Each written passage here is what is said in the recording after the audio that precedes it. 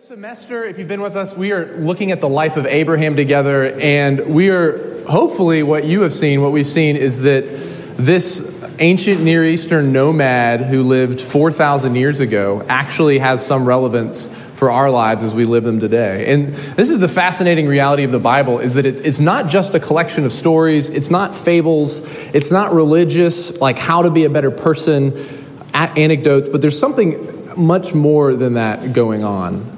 There's a story that I love about a Christian missionary named Leslie Newbigin who was English, and he served in India in the middle of the 20th century. And he relates the story, this conversation that he had with a Hindu scholar about the Bible. And this is what the Hindu scholar said to him. He said, "I can't understand why you missionaries present the Bible to us in India as a book of religion. It's not a book of religion. Anyways, we have plenty of books of religion in India. We don't need any more.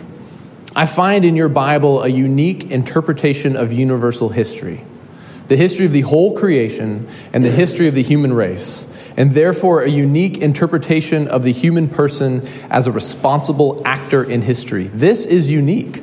There is nothing else in the whole religious literature of the world to put alongside it."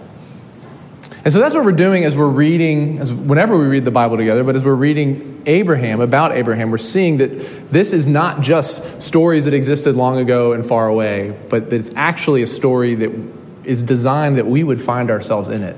This is what I loved our icebreaker question tonight. If you could be in a movie for a week, what movie would you choose? I chose Groundhog Day. I don't know how long you'd be in the movie, but this reveals something about us, right? That we're designed. There's something about us as humans that we want to be inside of a story. We want a story to help us make sense of our lives, and that's what the Bible claims to be. And so we're going to be reading from Genesis 14 together tonight. And just to set the scene, so what we've seen so far, we meet Abraham at the beginning of Genesis 12.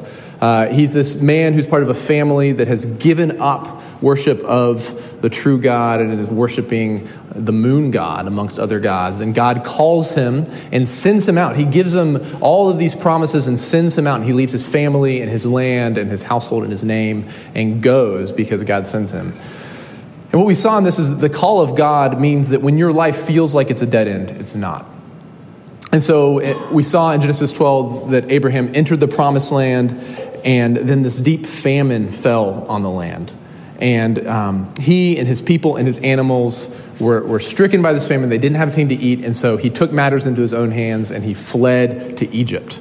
And there, fearing the political power of the Pharaoh, he let the Pharaoh take his wife Sarah into his harem to save his own skin.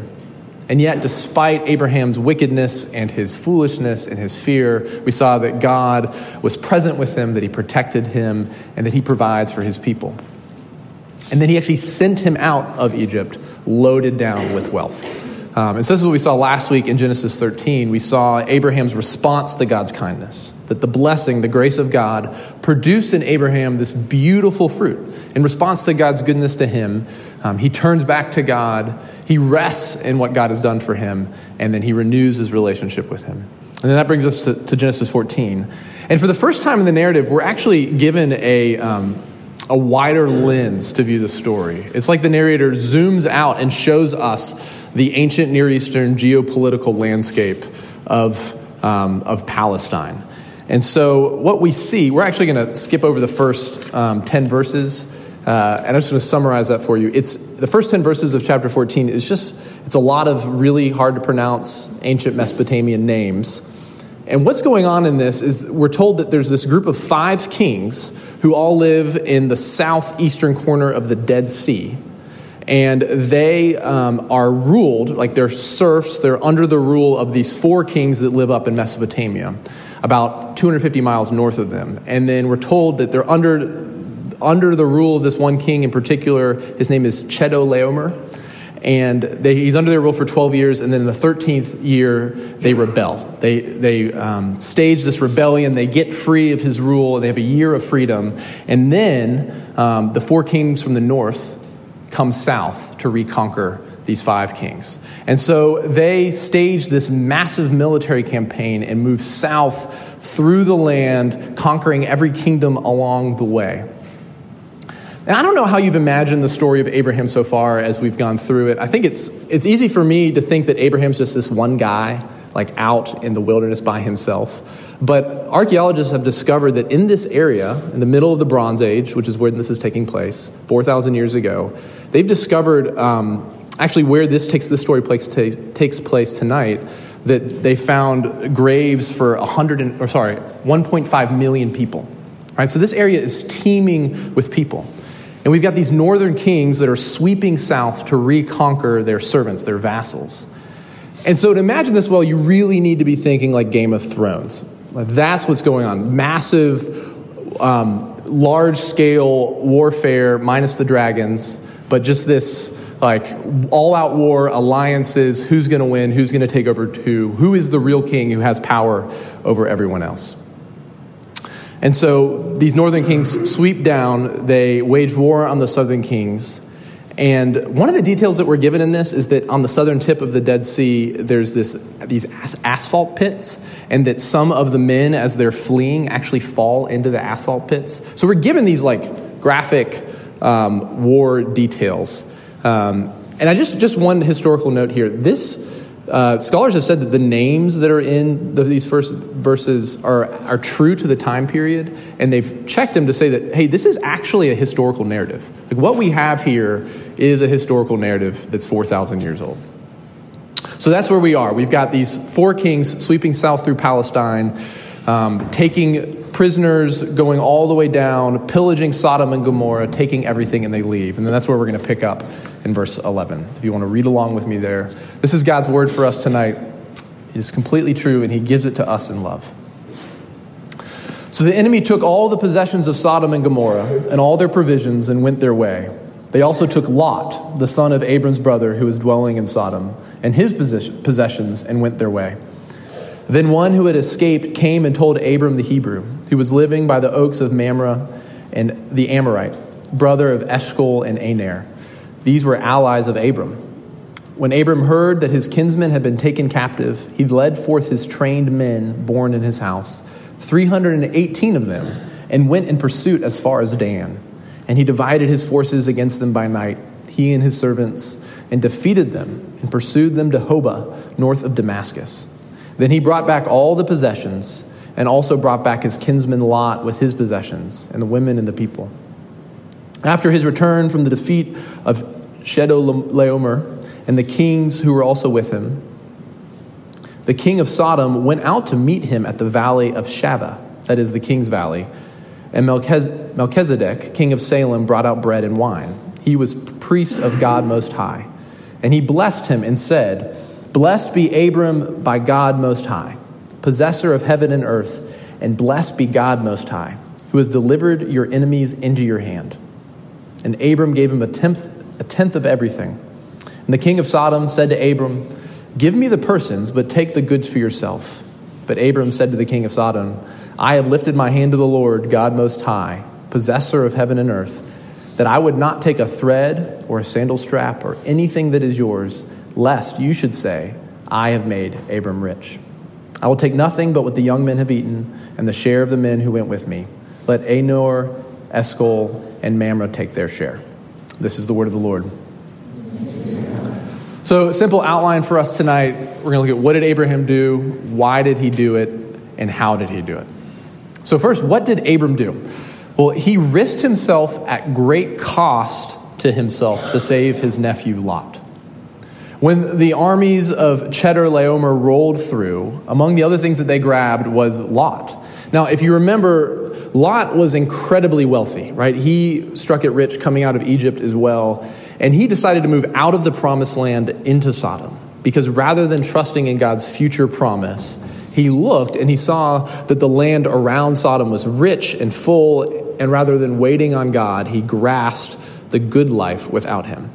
And now we see that one of the consequences of this decision is Lot getting conquered and kidnapped by these foreign kings. And we hear this one guy escapes, right? I'm sure he's like crawling through the desert, last breath, crying out, "Abraham," that's how I'm picturing it. I don't know if that's how it happened, right? Abraham tells him that Lot is taken, and he immediately gathers his 318 of his strongest men, and then they chase the bad guys down and defeat them. So we see here that Abraham took a great risk, right? He has these 318 guys.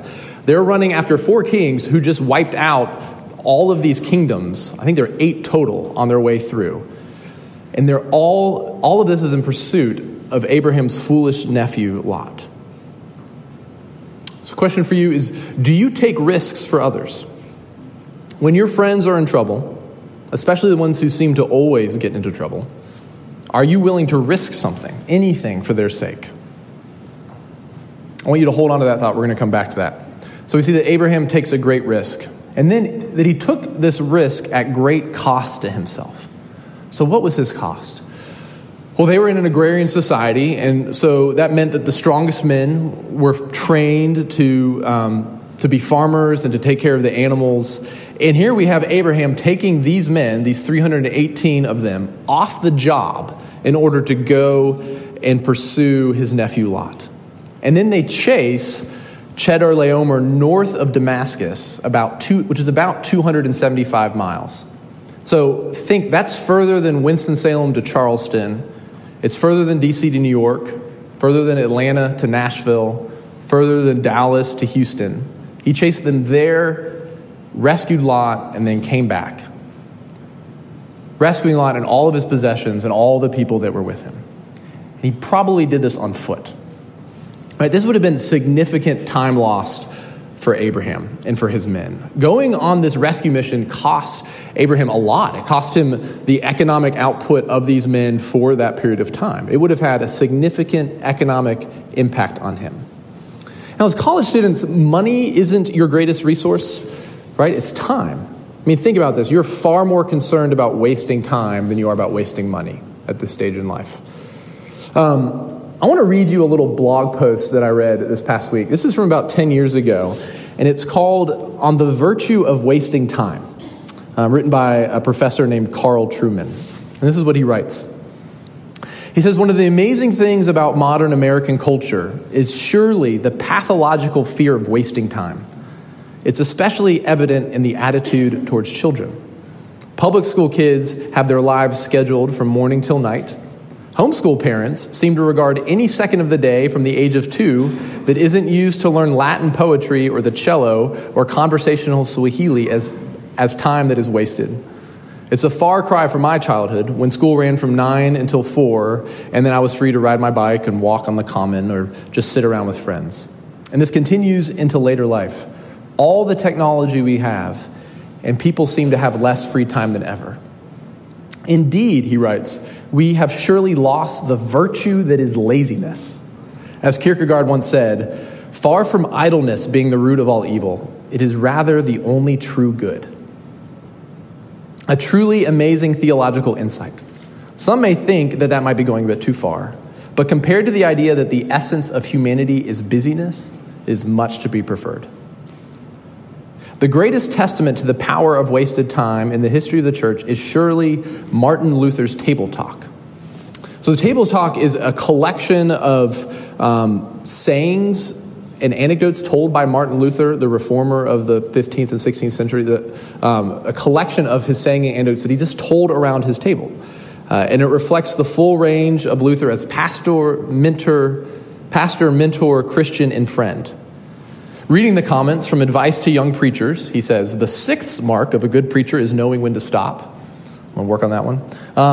To comments on lawyers, he writes, one only studies something as dirty as law in order to make money. To general observations on life, some of which don't bear repeating on a polite blog such as this.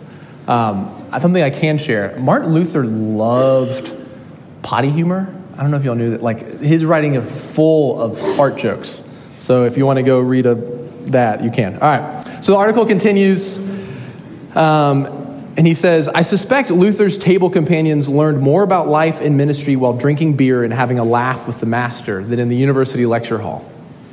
Numerous applications come to mind. Seminary, or in our case, college, is the people with whom you strike up friendships. Friendships, real embodied friendships that are not exclusively mediated through pixels. This was written 10 years ago. Embodied friendships are crucial to staying the course of life. Laughter in the face of adversity and hardship, not only being vital in this regard, but also, of course, an almost exclusively social phenomenon that requires company. Drinking beer with friends, if you're of age, of course, is perhaps the most underestimated of all Reformation insights and essential to ongoing reform. And wasting time with a choice friend or two on a regular basis might be the best investment of time you ever make. How does that strike you? Question to ask yourself, are you able to waste time on people? Or are you unwilling to risk wasting your time for the sake of others? Do you succumb to what he calls as the pathological fear of wasting time? Abraham loved Lot and wasted one of his greatest resources on bringing him back. So why did Abraham rescue Lot? I want you to think about their relationship. Abraham had just given Lot the choice of land, and Lot left the promised land and went to Sodom. Lot made the wrong choice. He is reaping what he sowed. His consequences have caught up to him. It is his fault that he's in trouble. He's in the trouble he is in. And Abraham could simply point to this and say, man, what a horrible thing for him that he got swooped up by that king on his way north. You know, I wish he hadn't made those choices that got him in that spot. But that's not what happened here, is it? Instead, Abraham goes after Lot. Now, why does he do this? Why does Abraham go after Lot? I think it's interesting in this passage that the covenant name of God, the Lord, Yahweh, the covenant name is only mentioned once in this passage, and it's near the end in verse 22. And up through verse 16, this passage reads like a secular battle. Like it's kings in alliance with other kings going to war against each other. And that's the point. The word king in this chapter is repeated 28 times. So reading this chapter, if you read verse 1 through the end, you would be led to ask the question, who is the true king? Is it the king of Sodom? Well, he's conquered by Chedorlaomer. Is it him? Well, he's overtaken by Abraham. Is Abraham the true king? Well, he submits to the blessing of Melchizedek. Is the true king Melchizedek? Well, he submits to the Lord, to Yahweh. So underneath this ancient Near Eastern Game of Thrones and the preceding manhunt is the story is asking this question, who is the true king? Who deserves our ultimate allegiance? And the question of allegiance is actually the question of integrity. Bear with me on this. The question of allegiance is actually the question of integrity. Integrity is being true, is holding allegiance to your ultimate authority. Integrity is holding allegiance to your ultimate authority. As Americans, right, we're taught to think that integrity is being authentic. Integrity is being true to yourself. That's because as Americans, we have elevated the self, the individual, to the place of supreme authority. Right, we live in a culture of what's been called by sociologist Robert Bellah expressive individualism, which means that we are taught from a young age that your final authority is yourself. You do you. Above all things, you have to be true to yourself, right? This is what we hear. So integrity, as our culture defines it, is obeying this maxim. Be true to yourself. But if integrity is being true to your ultimate authority, then you need to ask yourself the question, what is my ultimate authority? Is it myself? Is it something that's greater than me? Is it my family, my parents? Is it my professors? Is it my tribe or my ethnicity? Is it my country? And if you're a Christian, then you have answered that question, what is my ultimate authority? By saying that God is your ultimate authority. That Jesus Christ purchased your life with his own. That he has delivered you from the kingdom of darkness into his kingdom. That he has bought you back from death. That on the cross, he has exchanged his life for yours. So you no longer belong to yourself. You belong to him. So then if you're a Christian, integrity is being true to the authority of Jesus Christ, your king, even when you yourself can't explain why he has asked something of you. Integrity as a Christian is obeying Jesus even when any other voice or even every other voice is telling you to do the exact opposite. My friend Luke Miedema tells this great story about a friend of his who's a pastor who was given some medication for something, and one of the side effects was hallucinations. And so this friend wakes up in the middle of the night and he discovers that he's covered in fur. So he does what any logical person would do when you wake up and you discover that you're covered in fur. He goes to the bathroom and he turns on the shower and he starts to shave the fur off his body. And his wife wakes up and calls out to him and says, "Honey, what are you doing?" And he's like, "Oh, I'm, just shaving my fur." And she says, "You don't have any fur." And he says, "Yes, I do. I have this nice full coat of fur on his body." And they go back and forth. And eventually he is led to this crisis of authority where he has to choose who's he going to trust. Like on the one hand, he has this voice of love that he has grown to trust over the years of his marriage, that he knows will not lie to him. The voice of his wife will not lie to him, who loves him, has his best interest in mind. And on the other hand, every sense in his body is going off telling him he is covered in fur and he needs to shave it all off. So this is a crisis of authority. Well, he ends up believing his wife, gets back in bed, calls the doctor the next day, changes his medication. So the reason I tell that story is that listening to a voice that you have grown to trust, even when every external indication, every put of input and evidence points the other way, is a sign of true integrity. Think about Abraham. Integrity for Abraham was obedience to the God of the promise, the Lord who promised him land and offspring and a nation, who promised him that he would bless him and that he would be a blessing to the nation, to the world, that through Abraham, God would bless the world. And at this point, Abraham has yet to have a child, right? He's got the promise, but he has nothing to show for it yet. And then when Lot is kidnapped, Abraham has a crisis of authority. Who is the true king? Is it some warlord with a difficult name from Mesopotamia? Or is it the Lord, the creator of all things? We see that Abraham is willing to take the risk to pursue Lot with only 318 men because he was trusting the Lord as his ultimate authority. So what are your authority crises? What situations do you find yourself in where you have to make a choice? Where you're forced to answer the question, who is my true king? Who will I obey? Will I obey Jesus, or will I listen to the voices of a different authority? What are your crises of authority? I thought of a couple. Rest. When the pressure to be busy and your God say different things. You need a Sabbath. We are created as humans to work for 6 days and to rest for one. God gives us Sabbath as a gift, a day for rest and worship. We're told in Hebrews 4 that Jesus has secured for us an eternal rest. And one of the primary ways that we worship Jesus is by resting from our work, because Jesus has accomplished his work. So what if, instead of resting from your work, you worked from your rest?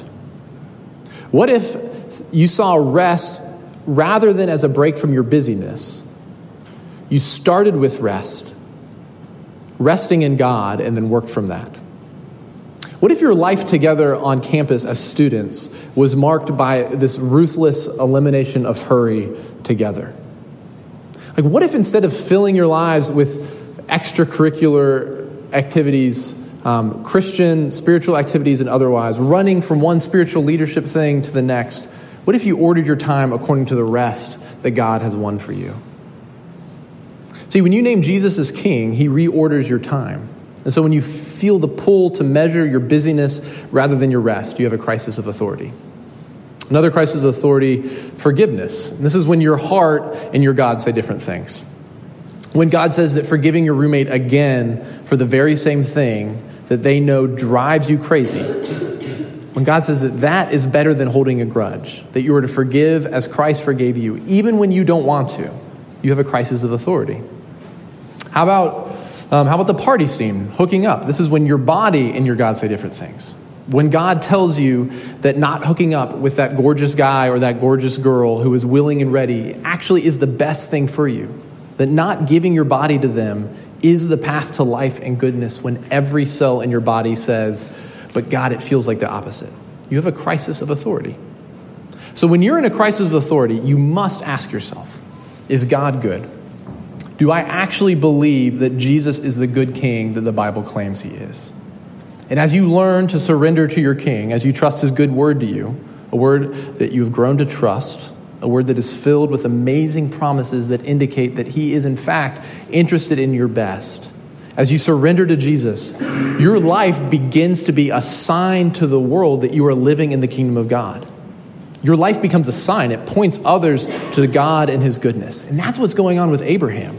His life is a sign to the world that the Lord is the one true king. Your personal integrity is a sign that you are on the mission of God, and it's one of the primary ways that you're called to worship King Jesus.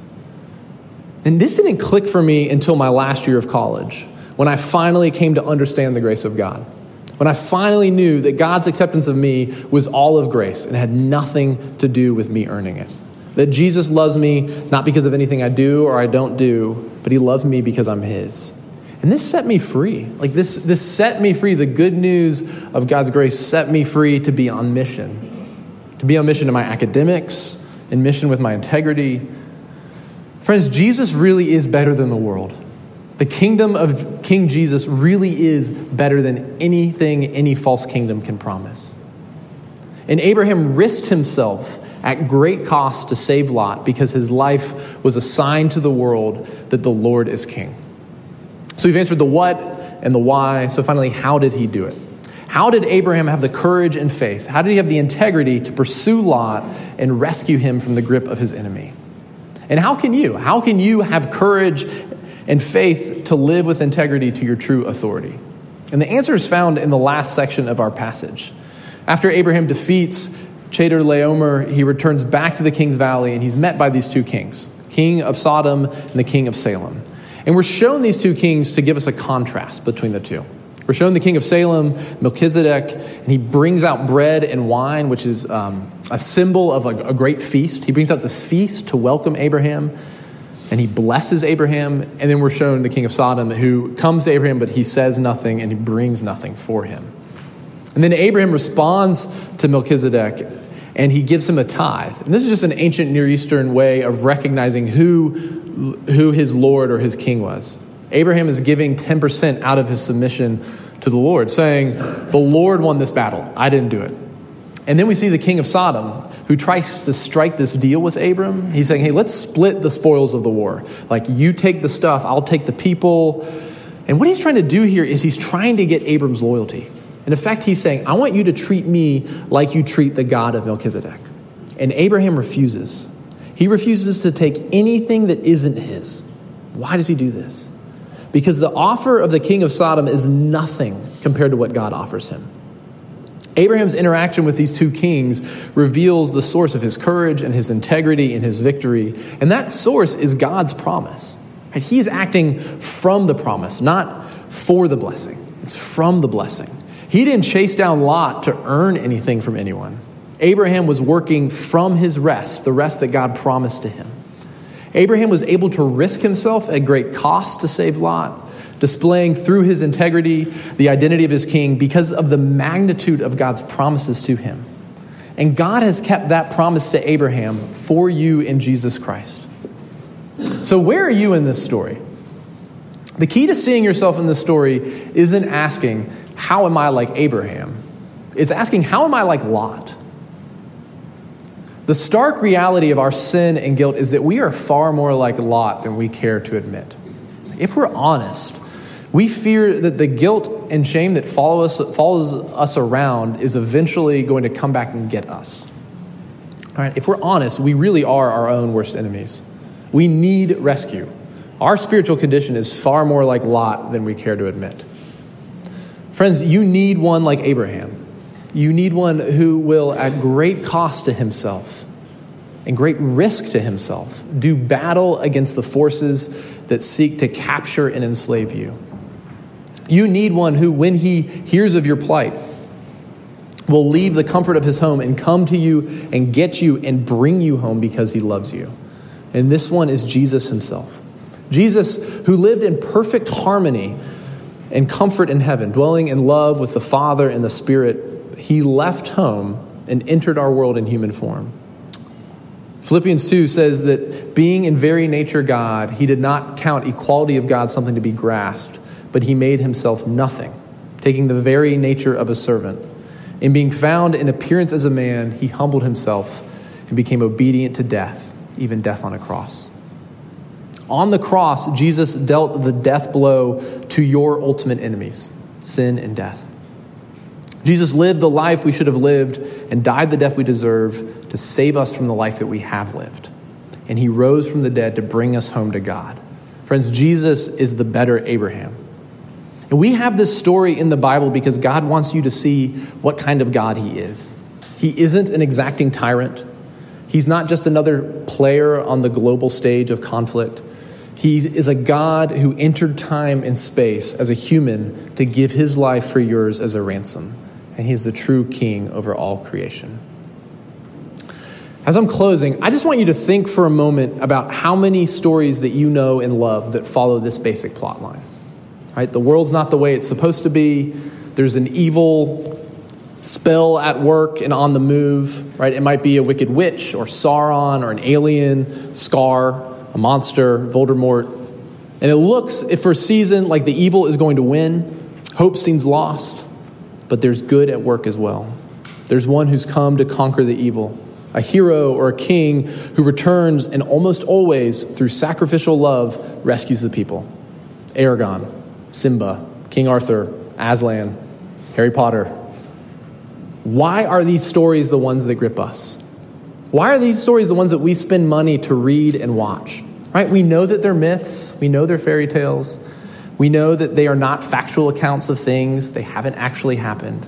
They aren't true in that sense. But in another sense, they are among the truest things that we know. Maybe we love them because the world really is under a deep spell of evil, and we know it. Maybe we love these stories because we have an abiding ache for a king whose origin is from of old, from ancient days, who will come and rescue. Maybe we know that the only way the spell can be broken is through sacrificial love.